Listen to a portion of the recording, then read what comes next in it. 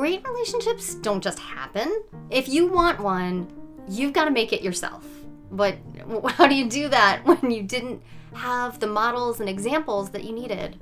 Some of us were lucky enough to have seen one or two solid marriages growing up. But that's not really enough, since what worked for them isn't necessarily going to work for you. And lots of us just started doing marriage and love and relationships the way we thought was expected, only to find ourselves in a love story that's, I don't know, okay, I guess? There's no one right way to do love. That's good news. You can let go of all that old baggage and craft a marriage or partnership or chosen family or polycule or whatever that is so much more than okay. It's really the creation of a life that finally feels like home. At least that's what doing this has felt like for me. Me too. And getting here wasn't easy. It wasn't easy for us. We learned the hard way, the very hard way, that love is a verb. And the actions of love don't just come naturally. We all need skills and tools and support to do this well. And that's completely normal. Welcome to the Project Relationship Podcast. I'm Dr. Jolie Hamilton, research psychologist and AASECT certified sexuality educator. I'll be sharing personal stories, evidence-based research, and case studies from my work as a relationship coach. And I'm Ken Hamilton. I'm a human doing my best to make relationships my biggest priority in life. We're going to dig deep and offer vulnerable conversations between us as we keep learning how to customize our love and keep growing as individuals. As individuals. And as a couple.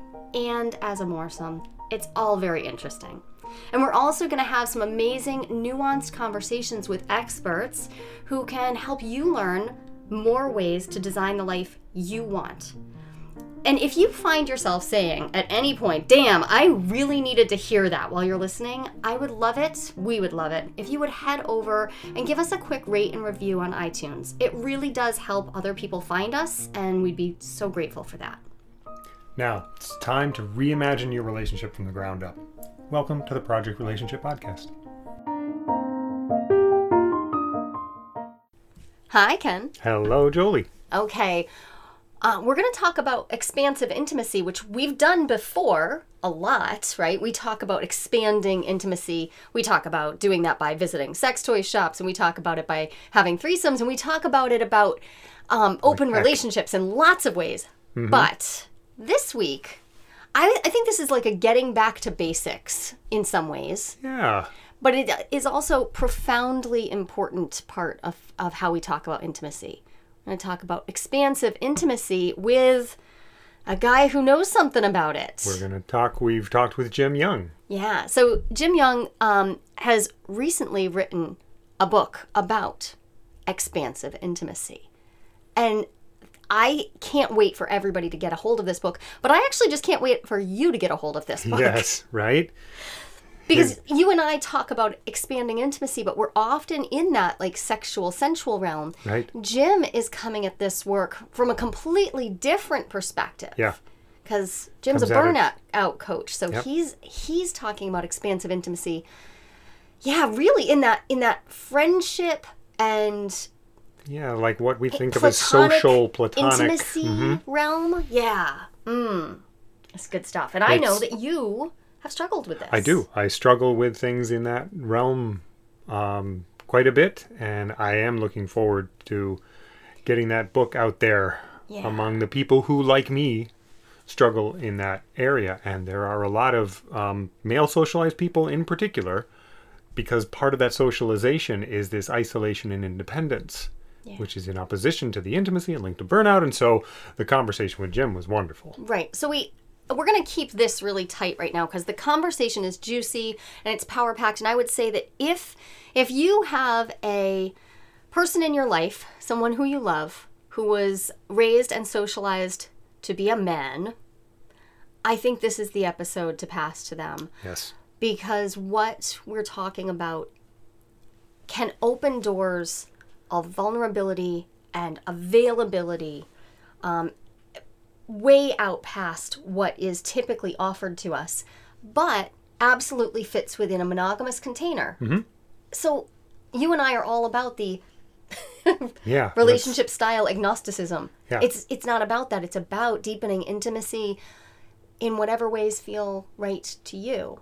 And so I think this conversation is, in particular, a great invitation for all of us, and especially for those of you who were socialized to imagine that you weren't supposed to have feelings, or that your feelings were less important than other people's, or certainly should be subservient to your thinkings. Yeah. All these things are, they can be addressed. They can be addressed. Be responded to from wherever you are right now. Right. So, without further ado, I think we should get into this conversation. Yeah. Jim Young is a men's burnout coach, as we mentioned, who discovered a unique antidote to the vexing dilemma of burnout, which I think we're all familiar with to some extent, something he calls expansive intimacy. Jim's coaching work focuses on helping men discard old stereotypes and then take the risks to provide them access to the intimate relationships that they crave across all areas of their lives. Okay, this is a good one. Buckle in. And then pass this episode along, pass too. It along. This is going to be one that needs to be. And get yourself a copy of Jim's book. It will be out in fall of 2022. Right. So get yourself a copy. I already pre-read it. It's great. You're going to want it on your shelf. So let's have this conversation. So, hi, Jim. It is so great to have you. I feel like I've been gearing up for this conversation for like a year. So looking forward to this. Right. Because you've been writing a book. I have been. And above and beyond that, it's just so fun whenever I get a chance to talk to either one of you, so that I get to talk to both of you at the same time it's blissful.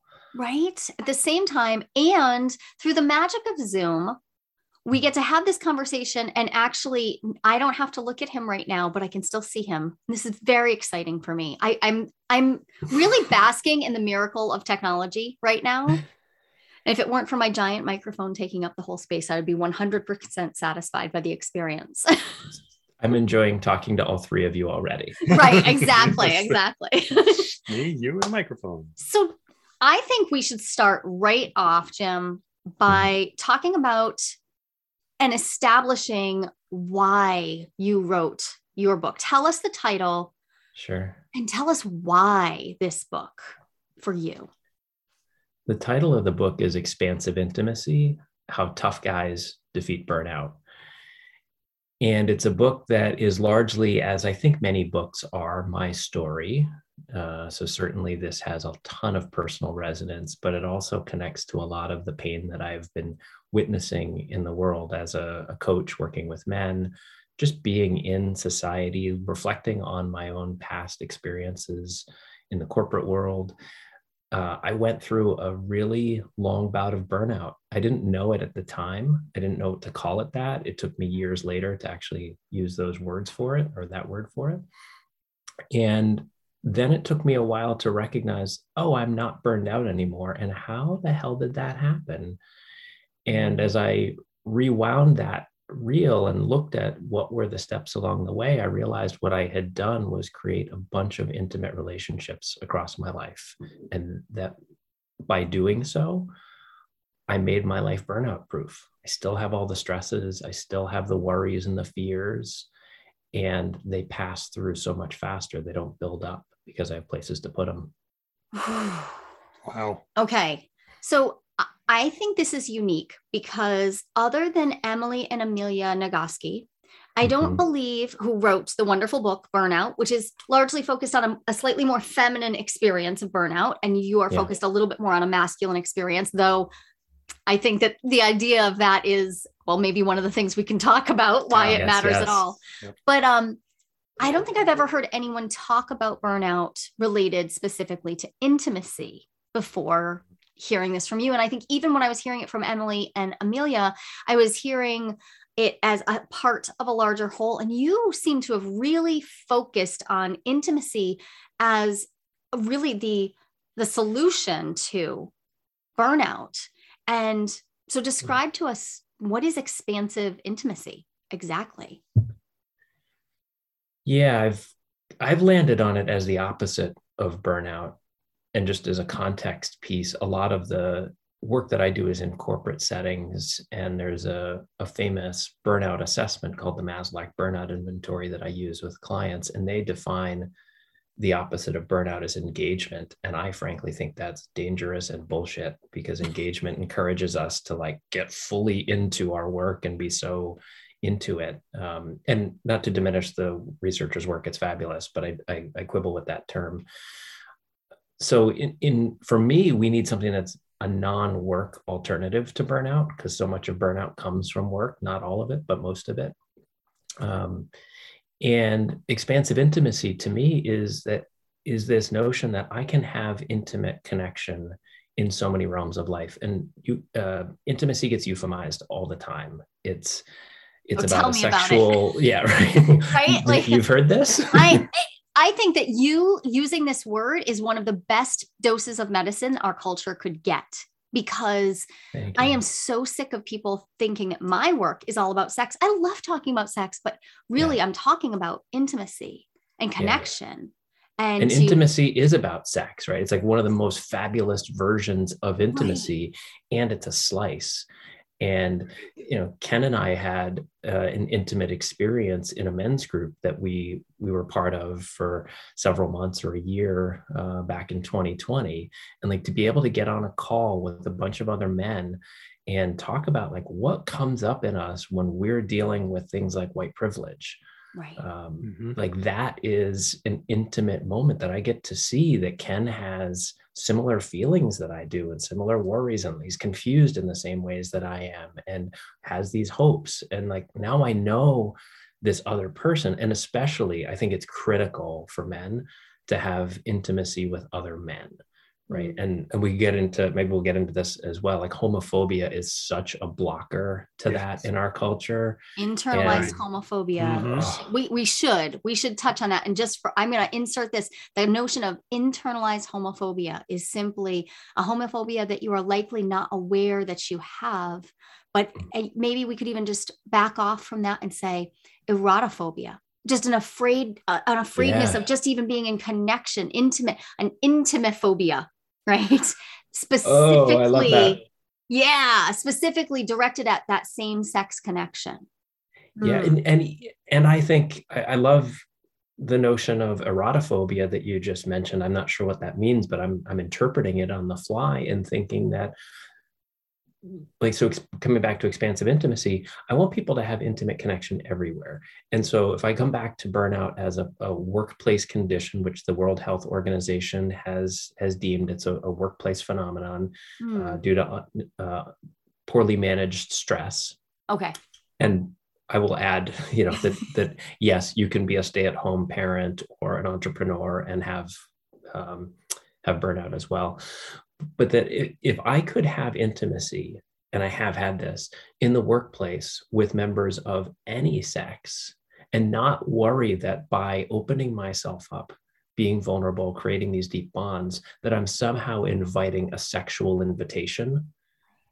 Now I have the psychological safety to be able to share with anybody, like, I'm really up against it right now. I'm having like a crisis at home and I can't show up the way that I'm being asked to show up. Can you help? Right. So what I'm hearing, you remember when we first learned about erotophobia? We were at a sexual attitude reassessment, a SAR. And it was, the two of us went together. It was at the beginning of my formal training to be a sex educator. And erotophobia is simply fear of sexual and erotic material or ideas or connection. And the reason I think it's relevant here is because when we overlap sex and intimacy, when we euphemize them or we conflate them, we then invite erotophobia, which studies have shown almost all humans raised in this culture have to some degree some erotophobia. So now if you conflate that, now you're going to have some intimate phobia. I'm totally just making that up on the fly. And now we are missing what I hear you say is a key piece of managing and even solving burnout. Because solving, it's an ongoing solve, right? It's not like you solve it and it's done. So in fact, that there's a critical point in there. And I have deprogrammed myself from talking about solving burnout or that there's a solution to burnout. And I'll credit Dyke Drummond. He's an MD who's been doing burnout work for years in the healthcare industry where burnout is so rampant.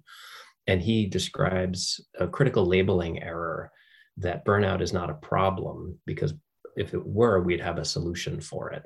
Yeah. Instead, it's a dilemma, and a dilemma requires a set of strategies that we can apply flexibly depending on what our situation is. Yeah. Just like Wow, that's jealousy. great. Yeah. Just like jealousy. like Jealousy jealousy. can't be cured. It's not a Yeah. problem. It has a purpose. It's not a problem. We have to have Yeah. strategies instead. I love this framing, and I'm Yeah. seeing how we could apply it so many places. Uh-huh. And I've been talking and talking. So I know you have questions for Jim. So I'll I do. I have questions and thoughts, and the questions I had have been kind of driven out of my head by what we've been talking about. But so one of the things that I wanted to say is that you're linking in the title of Tough Guy and Intimacy, Yeah. you know, as like the base, the assertion that intimacy is how you be tough. It's like a piece of it. It's and whatever tough means, and you could go down a whole bunch of, you know, roads there, but whatever it is, it's based on who are you connected to, and I love that so much. Yeah, I so wanted to flip the narrative, and especially putting a book out that talks about intimacy in this expansive way for men. All of the cultural conditioning that I've had is like, shut that shit down. That's weak, right? And what's tough for a guy is to go there, to talk about vulnerability, to talk about intimacy, to share our fears, to share where we need help. Like, that's tough. Not I'm going to put the stiff upper lip on and say that I got it, I'm fine. Right. That's not tough. So one of the things that, you know, so we've had a bunch of interactions in men's group work, and shame comes up so often. Mm-hmm. And I feel like, what have you found is for a connection with shame and burnout in these places? What's the role that shame plays for men? Such a prescient question, Ken, because when I started writing the book, I knew I wanted to write about my burnout experience and how intimacy was what got me over it.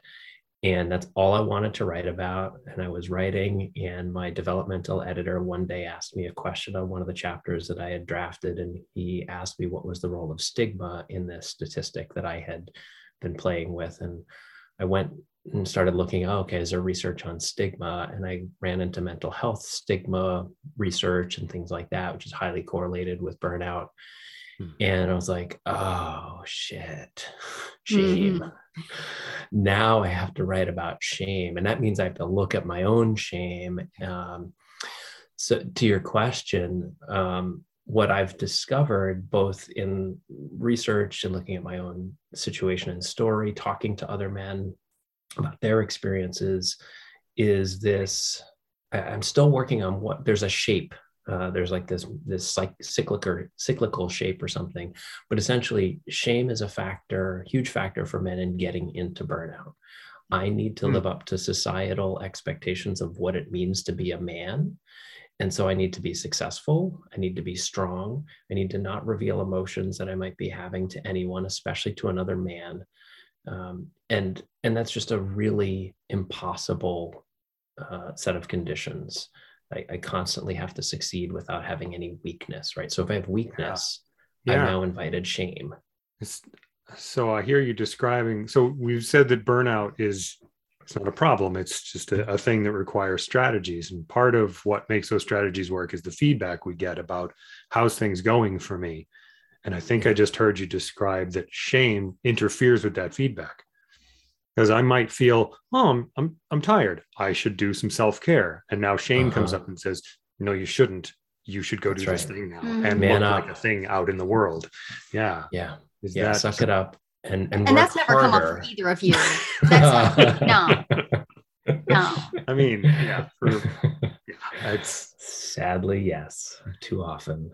That makes me want to ask both of you, though, even just making that first inroad to, I'm going to talk about, before there's intimacy, I find there's often talking about intimacy. So it's like a metacognitive level. Mm-hmm. How did you each decide to start talking about intimacy? Because I feel like maybe we might have listeners who are like putting this in front of the men in their life and saying, listen to this. What was your first way in? What was your path? Yeah.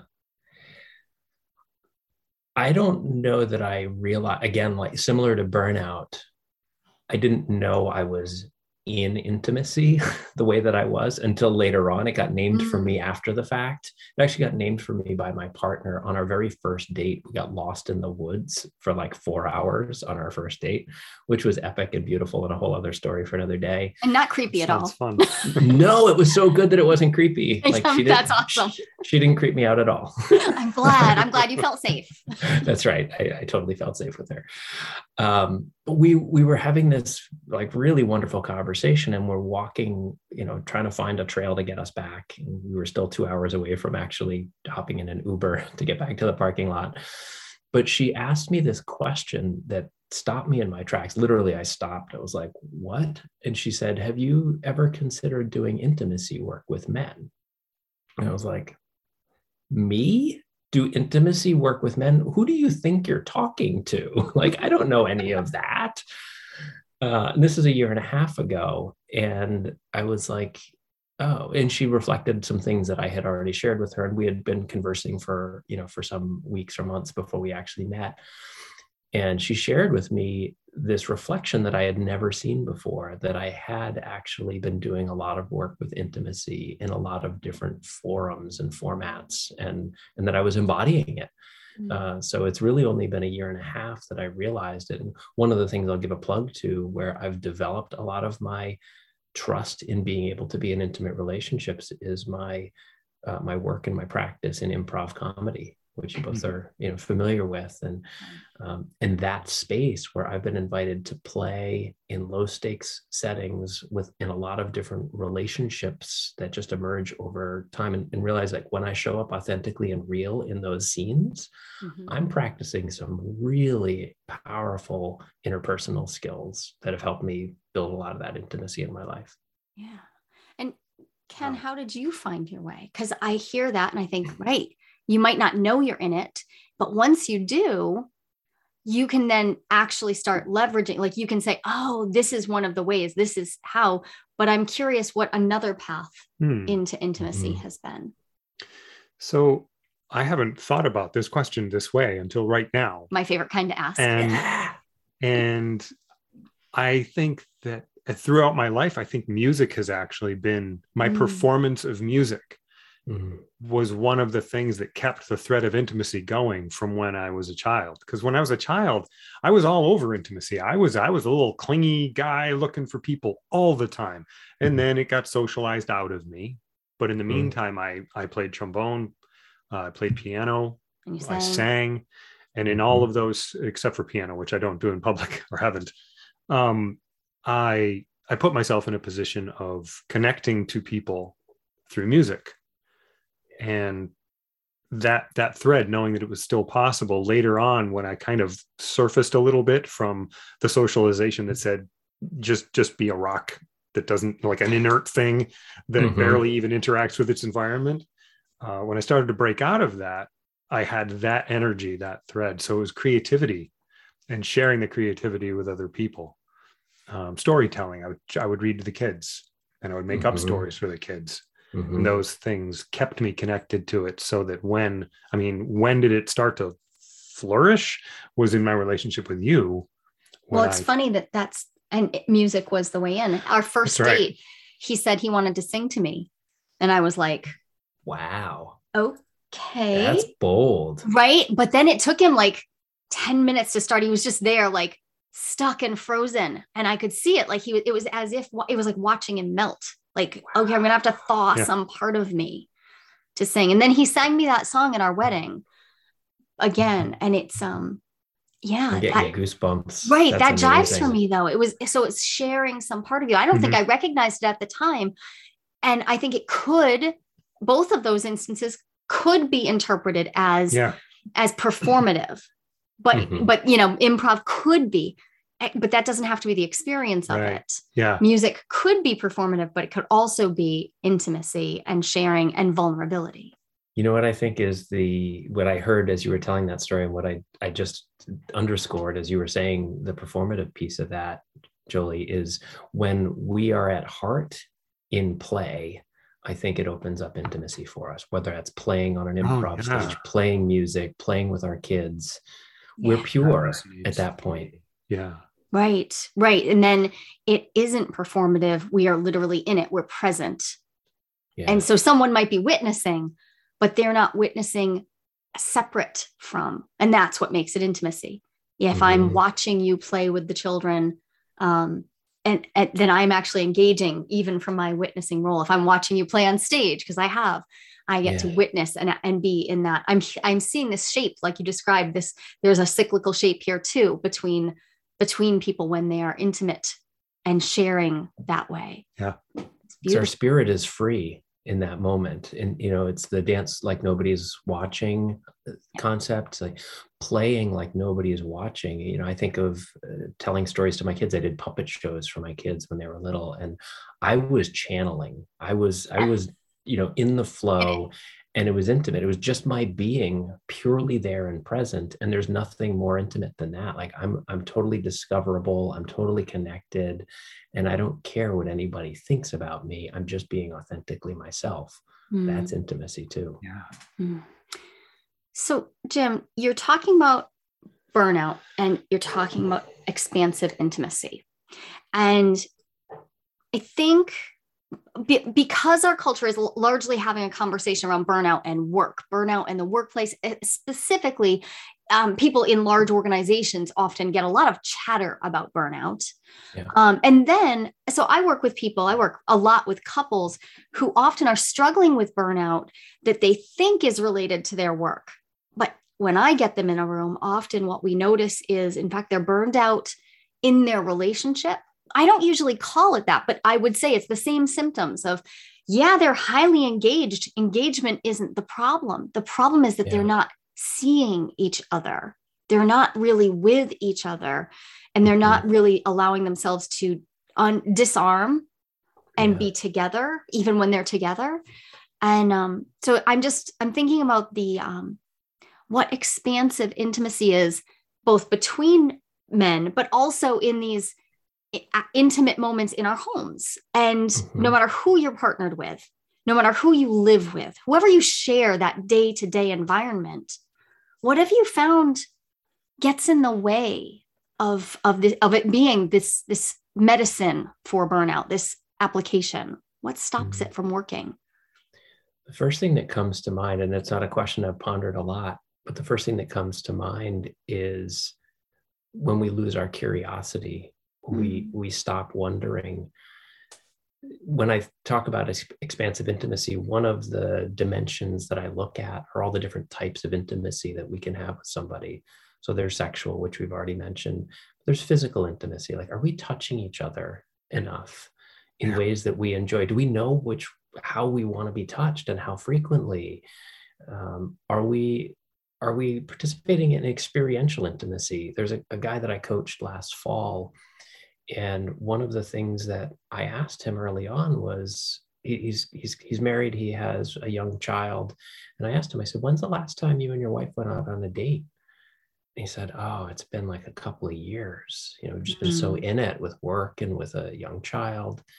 And I said, all right, I'm going to challenge you, go out on a date, schedule a date for the next weekend. And he did. And our next call, it was like this new person, like he was so energized, and he just remembered, like, oh, we got to be out and just talk about what's going on in life and ask each other questions. And I saw some of that curiosity had returned for him and his wife in that experience. And so taking that time to really inspect, like, how are we being intimate? And there's other forms. There's intellectual intimacy, where we're, Star Wars versus Star Trek could be intellectual intimacy, right? Like, we geek out. Like, how do you geek out together? But I think curiosity and discoverability, like, how do we allow ourselves to be discovered? Like, what are we interested in is a huge part of that. And if anybody wants a hack for curiosity date, you can go to listentojolie.com, and I have a 4-page handout they can grab to just go on Beautiful. a date. The instructions are right there, and there are questions. You don't even have to think up questions. You can just ask them. It's great. It makes me remember this concept, though, is making me remember about physical intimacy. And I want to come back to the subject of how do men interact with men?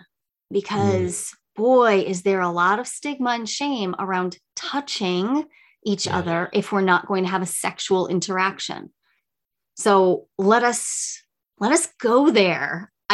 Let's do it. Yeah. I mean, please, yeah. Men aren't allowed to touch each other. It's so, from my perspective out here, it's tragic. And I struggle with my friendships and in lots of ways, but generally speaking, touching of other women and femmes and non-binary individuals, I have not experienced the pushback, but I witnessed from out here.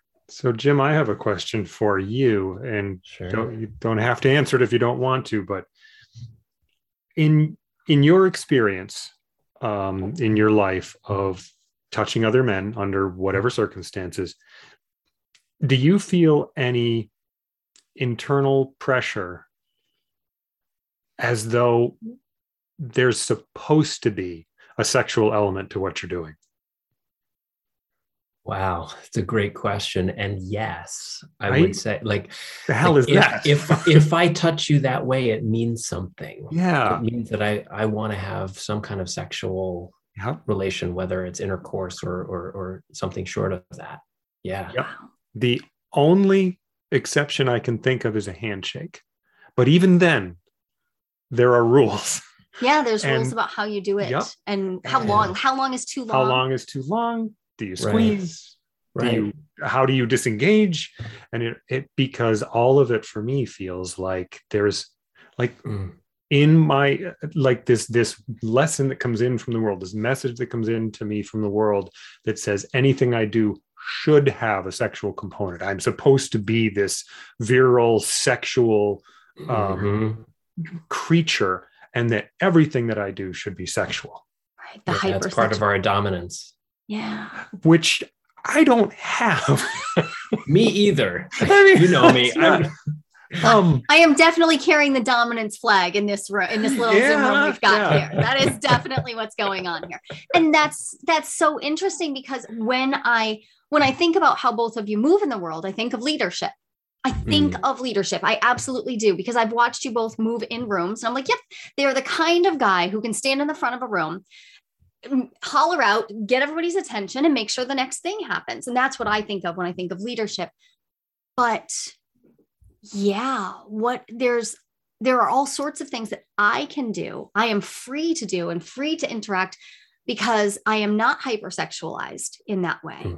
My touch is not like I can reach out and touch other people on the forearm or whatever. And it's, in fact, especially because I'm a mother of so many children, it's even more so. I'm a mom. There's a real removable. You're a nurturer. Right. There's a removable predatory thing. I can just take that right off. So, wow, you guys are carrying around a lot. Yeah, well, that's a huge thing. What you just mentioned is I've been in social or business interactions, and a woman has touched my arm, and that's totally okay. Would I ever do the same to them? Right. Because I feel like now I'm going to step over a line that has been crossed by other men that have had, different intentions. Right. And I just know, don't do it. It's not safe. And that's a shame, because, I so value touch. And back to your question, part of your question, Ken, is I'm a hugger, and like, I love to hug anybody. And that includes men. And I don't do the bro hug, like pat the shoulder, barely chest bump. Like I want the full, like I want arms around and do a real hug. And that doesn't bother me at all. Like that, that's one area where it's with people that I know, and I know that we can hug. Like I cherish that so much, like have a real hug with another guy, that it's like, yeah, there's no, like, this is just us, like enjoying the fact that we want to hug each other, nothing more, and everything about that, which is awesome. Yeah. Wow. That's great. You have one place where that is true for you, because you play judo, and they get their faces all up in each other's business, like all up, and faces, hands, everything. You're just like, fair game. like, I mean, and yet and yet nothing, while I find it erotic to watch, that's my thing. Uh-huh. The experience of it, when I watch you in it, I'm like, you're totally in yourself. And that looks just like what he's describing. Like you're just present. Yeah. I don't feel, I know what I'm doing and why I'm doing your it. intention is clear. To My yourself. intention is clear to myself. And the container is set. Makes it. So there's an agreement. Yeah, an agreement. Yeah. Right. So how do we create more spaces where there is clear agreement that touch is welcome and is not sexualized until we say so? We like take that piece out so that touch can be. That is a great question. And I'd love to hear Jim's response. And first, I just want to say that every time I've heard touch, enjoy, and some other words too, but those two, I noticed it. It's like those two are like, they're connected like an iceberg to this huge font of expected sexual energy. Like a touch is connected to sex. Just to say I enjoy something, I feel an erotic element to that. And it's hard. It's like, it's inaccurate for the world as it exists, but there it is inside me, coming up every time I hear the words. It's completely accurate to the original uses of the words erotic and libido. They're about life force. They're much more closely related to life force, or what, like in Chinese medicine, they talk about qi and that idea. But we have, in this particular zeitgeist, we have co-opted it and made it all about, in particular, a certain way of having sexual energy that's pretty transactional and narrow. Yeah.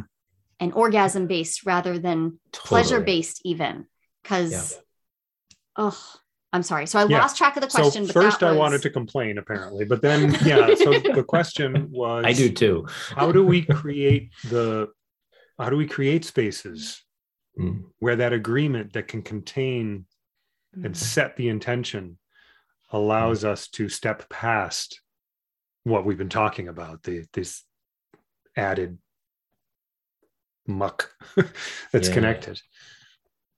To me, the starting point has to be honestly naming these things and having the maturity to stand there in the conversation, be like, yeah, this is true. Yeah, I have these thoughts and feelings and I know where they come from, generally speaking. And intellectually, I know that it's fine for me to touch another man, but this is honestly what happens. And how can we now move past that? Yep. And acknowledge that we have a need.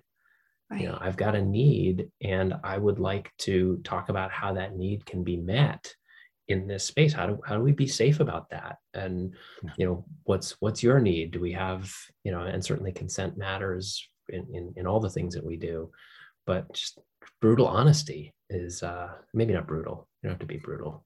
We need to be honest. Yeah, radically honest. Get consent for radical. Stop being afraid of these conversations. I think is the point. And for me, I've been afraid of so many conversations for so much of my life that part of writing this book is like saying, like, okay, I'm actually going to finally plant a flag here that says, like, this is what I stand for. And as soon as I started doing that, towards middle of last year when I started this book project, I got really clear and really honest about who I was, what I felt, what I cared about, what I could say in public. And my life got easier, full stop. Mm-hmm. Yeah. Me too.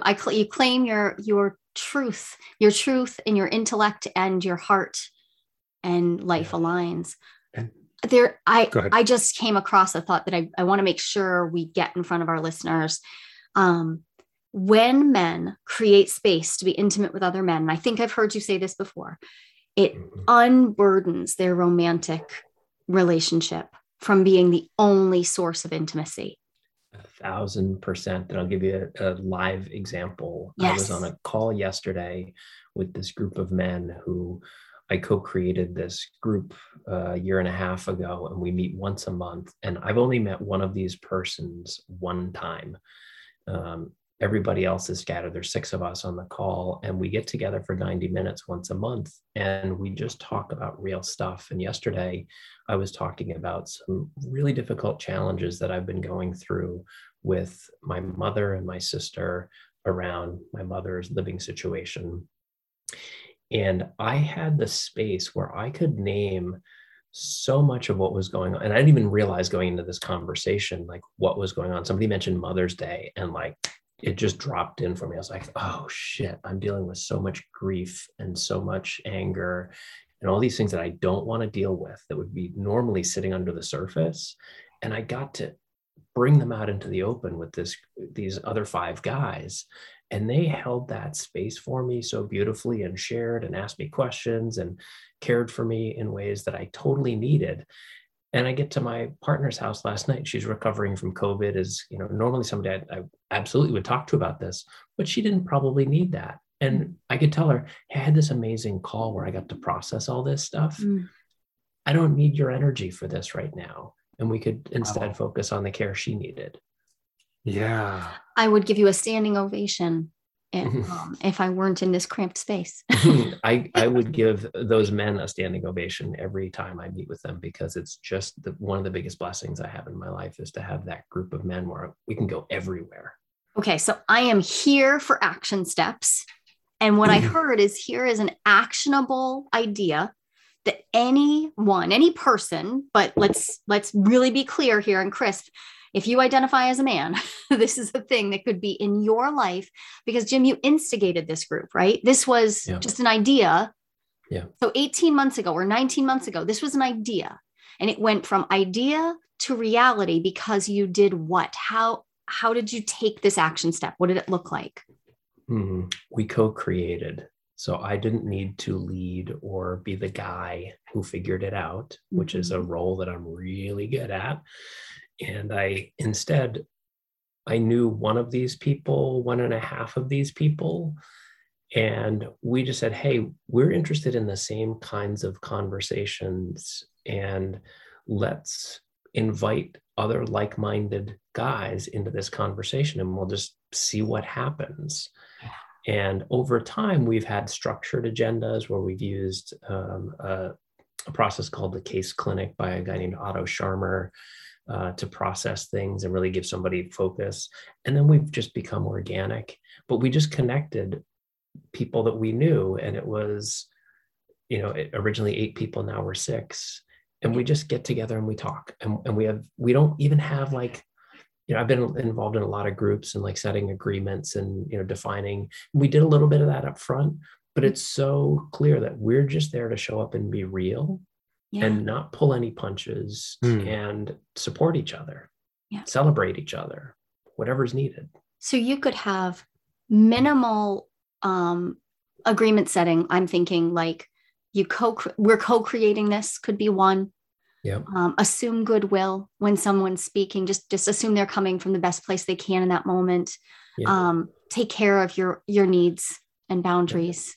Yeah. We don't offer advice. That's right. That's been really important. No offering advice. And obviously confidentiality. And those are really simple. That's a great framework to be able to get into a space with people who want to explore the things that you're interested in, or in a lot of cases, like, people are exploring stuff that I haven't thought about, which is great because now I get to learn from people who have big hearts and souls and minds. And some of it we're only going to learn once we're going through it. You watch somebody go through the loss of a parent and you learn, you pregame, oh, it could be like that. And here's how we can show up for each other with full intimacy. My mind's blown. I've been to a few different men's group, including the one that I did with you, Jim. And when you first described this, when you first told the story of going there and you just say what's going on. I've gone because I thought I was supposed to, because it seemed like a good idea to try to connect to people and try to get, work through my stuff. And I made, progress and stuff. But that is the first time I felt my body light up like, that sounds great. And I think it was the clear simplicity of what you just described, of people standing or, connected and giving each other space to say all the things. And then I heard we you enjoy each other. Wow. Bring that word back. Oh, great. Now he's going to tear up. Oh, what's that like? And then I heard you describe one of that you turned something that with your partner could have been burdensome. Instead of sharing a burden, you could share a celebration that you had this experience that was so valuable to you. And instead of coming to them with, oof, help me hold this up, you were like, this was awesome. Share this with you. Yeah, that sounds great. It was really, and I know how much she appreciated it. I texted her in the middle of the afternoon. I said, hey, I had my men's group call, and she knew exactly what that meant. And she was just so excited for me. And there's an article I read probably 3 or 4 years ago. I think it was in Harper's Bazaar, and it talked about emotional gold digging. Oh. And how, we talk about gold diggers and label that as, for female identifying people, like who are just out for the money from a man. Well, the flip side in, heteronormative kind of traditional terms is men who only go to their wife, their partner, their spouse for their emotional support needs, and how unsustainable that is for the relationship, for the woman, for the man, for everybody involved. And how limiting. It's so limiting. One point of view. It creates a closed circuit. And there's no fuel for the fire. And if you look towards Esther Perel's work and think about the novelty versus stability paradox, right? We think about novelty. It's not just about who do you want to fuck. It's about who do you want to share yourself with so that you can bring some of that oxygen back. Yeah. There's and so to have much. all these, and this is really what expansive intimacy is about for me, is that I have all of these outlets, whether that's my men's group, whether that's my partner, whether that's my ex-wife. Frankly, I have an intimate relationship still with her that's entirely appropriate for the phase of what our relationship is today. My improv teammates who are wonderful friends, I just have all of these places with all these, to your point, Ken, like different perspectives. I have all these different sources of oxygen when I need to breathe through something, and somebody can tell me something different, and hey, there are going to be times where I'm having a challenge with my partner, and if I only have one place to go to and talk to my partner, well, what do I do when I have an issue with my partner? Cool, now I've got my friends to talk to. I have these other men, especially because for years, really for up until about 10 years ago, I had zero intimate connections with men in my life. I was so afraid of opening myself up to another man. It had never been modeled for me. I didn't know how to do it. And having access to that has been an absolute game changer for me. Right. So I have to say that I can't even imagine how the game might have changed for you, because I'm just starting to imagine what it is to have the experience of being in the group like you just described. I hear people talk about men's work and the connection among men, and I generally can't imagine it. I don't know what that means. So there's something for me to I've explore. watched you. It's so I'm guessing that people listening might have a similar experience. So what I see, the image that comes to mind is you have repeatedly reached out and sort of come up, and it's as if you're trying to go up a steep hill, and you come up and you get just so far, and then it rolls back down into the, not just the habitual, though it is that, but also like, oh, that didn't really catch, it didn't work, and then you roll back down, and now you're also a little demoralized from that didn't work. What if I can't? And so now at 55, you've had a bunch of those runs, and you haven't yet gotten to a spot where you really feel like you are fully seen and accepted. Yeah. And I think it's courageous to just name that, because here we talk about intimacy all the time. But it is absolutely true in our household that I provide a lot of the external. I pull that in, and you have struggled with it over and over again.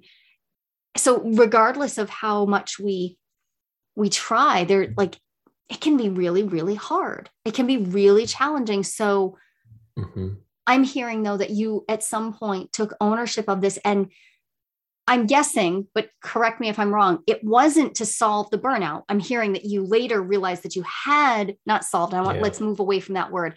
It's not that it had addressed it. You hadn't strategized and said, I'm going to go make intimate relationships to get this burnout under control. Right. Instead, you were doing the intimacy and then realized that it was helping the burnout. And you are a busy man, Ken. You have, I keep his life. He's juggling chainsaws all the time. 7 kids, a business of mine that he's now operating up for in. Every part of this. That's a lot. And so what would your advice be to someone who has taken a run at intimacy with men, but has not found their home yet? What would you tell them? For some reason, the life purpose statement, the 4-word life purpose statement that dropped into my head when I was doing some coaching work with my coach years ago comes to mind, and it's slow down and connect. Those words, when I first heard those, it was like, well, I couldn't understand, like, why would that be the purpose of my life? And I just trusted them. And over time, I keep having those words come back to me like they just did. And to recognize that, maybe the metaphor of the juggling chainsaws brought that up, because I've lived that life as well. Like I will stay so busy, and there's a badge of honor in that. I think for all of us, for men, maybe a slightly different way. Productivity culture. Yeah, be the provider, be the protector, be the be the one who's achieving all the time. That's a huge part of my story, and I'm going to use air quotes here, indulgence to connect with other things that are going to slow myself down, to see how I feel, to connect with another person in a really meaningful way. It's counterintuitive. It's countercultural, even, I think, for my experience. And, that to me, like that simple phrase has been a lifeline for me at times. And to realize that, like, if I just get off the hamster wheel for a second and look at, like, what am I doing and what do I actually want to be experiencing instead? And invariably it comes down to, I want to be connected. I want to be connected to source or spirit. And that's internal work a lot of times. Sometimes it's nature, but oftentimes it's people. I want to be with people in a way that's meaningful. I want to know what's going on with my kids and their struggles and their joys. I want to have deep friendships, and I don't know if that answers the question, but that was the inspiration that struck me. Okay, good. Well, I like it because it also is a reminder that one of the places where each of us has more intimacy in our life is our children. They are burgeoning adults, right? And yours, I know you're at this phase too, where as our children transition out of their child state into their adult state, there's a lot of being close and intimate and being all up in their lives and letting go, the practices of both. And I wonder if that's part of what it can feel like. There's a lot of intimacy, and there is, but it's not necessarily diverse. It's not necessarily outside of the household. And so it's not expansive. It's not expansive, right? So there's the challenge. But that's it. Like start somewhere. Like, we all know intimacy in some way. Right. So, like, what's great about intimacy, and how do you show up in the space that you are able to already create intimacy? And then what can you do? Because then now there's a risk. That's the other, thought that was in my mind when you asked that last question. Is it's been about taking risk for me and putting myself into new situations where I'm going to be uncomfortable, where I have to reveal something that people don't know about me yet, that I'm probably protecting or hiding. And this is where shame comes back in. You asked the question earlier, like, how does shame relate to burnout? It gets us into burnout. It keeps us in burnout, because I can't say that I'm burned out. I'd be weak. And so I just stay in it. I'll keep doing it. But it's also the front door to intimacy. When I can reveal my shame, when I can talk about the things that feel hard or broken or scary or whatever it is that feels shameful to me, I have taken a big risk. And whenever I've done that, I've created intimacy, because somebody has been able to see me for who I really am. And there's a part of them that connects with it. They see it like it's a different story, but the details aren't important. they're like, oh yeah, me too. I've been there. Oh, I worry about that too. And now we have a bond that's never going to be broken because we know each other. Right. Knowing. I say all the time that to be seen is to be loved. And that's what I'm hearing, that Yeah. and this expansiveness, it can start anywhere. So you started with nature. That was your place of expanding. Yep. And yet, I mean, I feel the clarity. Ken is so often on this podcast. I know you've listened to some episodes, Jim. He is so often learning on the fly, but also being vulnerable and sharing like, oh, yep, we're still working on that. And I'm really grateful that you would be present to how hard this is for you right now here in the room. The vulnerability of saying, so this is how things go for me, that's a problem. That's an experience that I have integrated into my life in a way that's like, okay, yep, I'm going to be vulnerable. I'm going to take this risk. What blocks me, what you described about rolling up the hill and then rolling back, is follow through. I don't know what, it's probably all connected, but I'll share, and then I'll have a relationship, and then I'll just sort of drop it. And I won't put the energy in to maintain the connection. I'll create a connection, but I won't maintain it. And that's the thing that's that's what trips me up. That's where I fall down. Yeah. And one of the other things that makes me think of, Ken, is that this notion of expansive intimacy could seem overwhelming. Like, oh my God, I now have to have 20 people that I maintain intimate connections with. And that's not suitable for certain people. And expansive intimacy could be 3 people in your life. Right.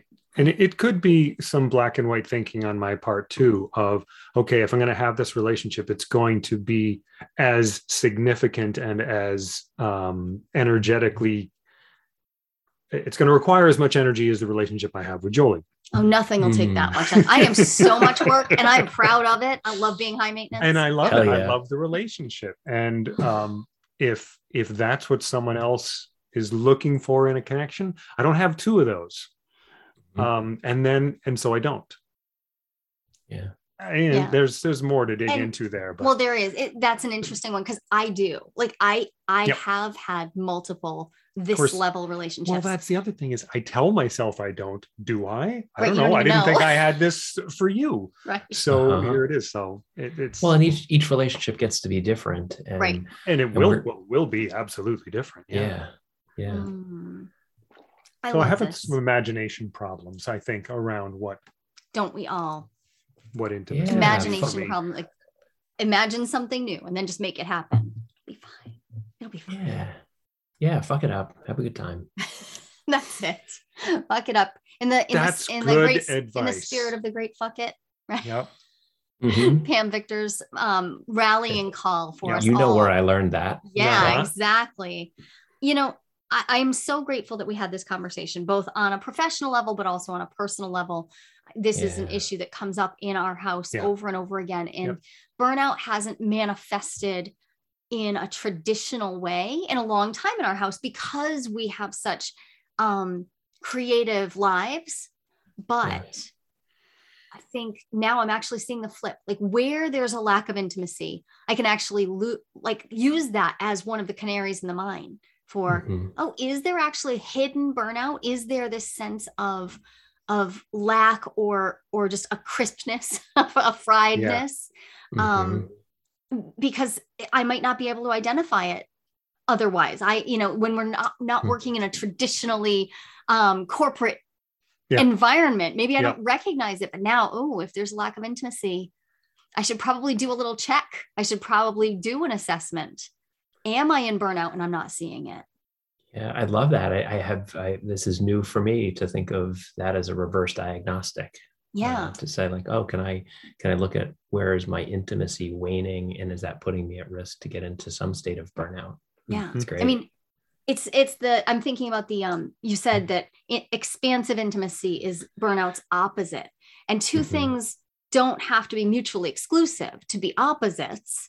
Yeah. So it's not that you necessarily, but it seems like a good check-in, especially if someone is just in denial, because I can imagine denying the idea that you need intimacy, but I can also imagine denying burnout, right? Like, and getting stuck in the idea that, no, that's a thing that happens to other guys. It doesn't happen to me. That's that shame thing that sits right in the middle of both of those two. Yeah. If I'm in my shame, I'm not going to acknowledge either one of those. I'm not going to acknowledge the need for intimacy or the presence of burnout. Yeah. And so that's why shame, when it popped up in the research and the work that I was doing, it's like, oh, I have to write about this, because it is, I think, what creates the double bind. Right. And that's always a problem. I think this has been incredibly powerful. And Jim, you have a book coming out very soon. Tell everybody about the book. And then after that, we'll talk about where people can find you, but tell them what they can expect from the book. Yeah, the book's called Expansive Intimacy: How Tough Guys Defeat Burnout. It'll be out in late September this year. It's my first book. It's been a joy to write. I've really loved the process. There's a lot of storytelling in there, my stories as well as other stories. Perhaps even one of you show up in the book. Quick teaser there. Thank you for your participation in that. And a lot of research as well, because there's a lot of good science around these topics, whether it's shame, whether it's intimacy, whether it's burnout. And I hope it's really relatable and enjoyable. Some of the initial feedback I've gotten is that it's pretty good stuff to read. I hope so.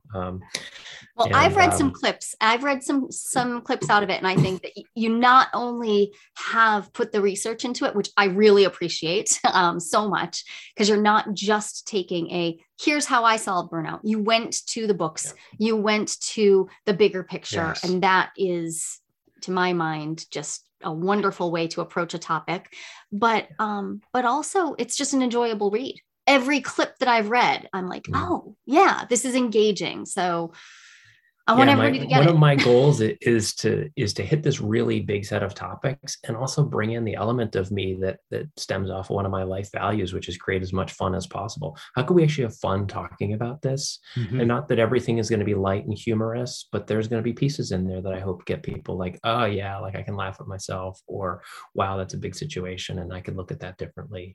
Well, I want to normalize this stuff. You definitely made Ken laugh at himself. Oh yeah. In the description you wrote of him. I'm so glad I videotaped it. I appreciated that video clip so much. So Jim, you are also you're a burnout coach for men specifically, but I'm guessing that as you deepen this practice of expansive intimacy, people are going to figure out that they need you. So how do they find you? Yeah, they can find me most easily at thecenteredcoach.com. That's my home online. It's really the only place we need to go. I don't want to give you a big list. Perfect. That's perfect. So go to thecenteredcoach.com. I'll put that in the show notes. Yep. And you can always reach out to me as well, and I will connect you with Jim. If you are a regular listener, I have this wonderful connection to my listeners. And if one of you is thinking, this is the episode to put in front of my husband, just do it. Just do it. Do not pass go. Do not collect $200 until you have gotten this in front of them, because I am so grateful for this conversation. Thank you for having it with us. Thank you so much for being here with me today and just letting me be on the show. I just adore both of you. It's so fun to get a chance to talk to you both at the same time and explore all these topics. Thanks, Jim. It's so much fun talking with you as always. Yeah, good to see you too, Ken.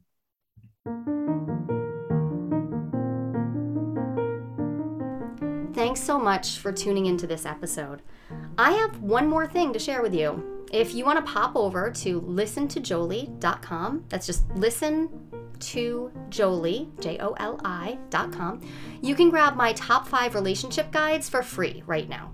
Yeah, get the guides. They're easy to implement conversations that will empower you to create the love you want. It's my mission to make everything talk-aboutable. Sex, love, losses, and learns. Everything is talk-aboutable. She managed to help me be able to talk about stuff that I once couldn't even imagine saying out loud. Now I speak openly with my lovers, my friends, my family, and you all on a podcast, out loud. Relationship work really can change everything. So when you're feeling the rough edges, when things aren't going the way you'd hoped, remember, relationships can be messy, and that's good news.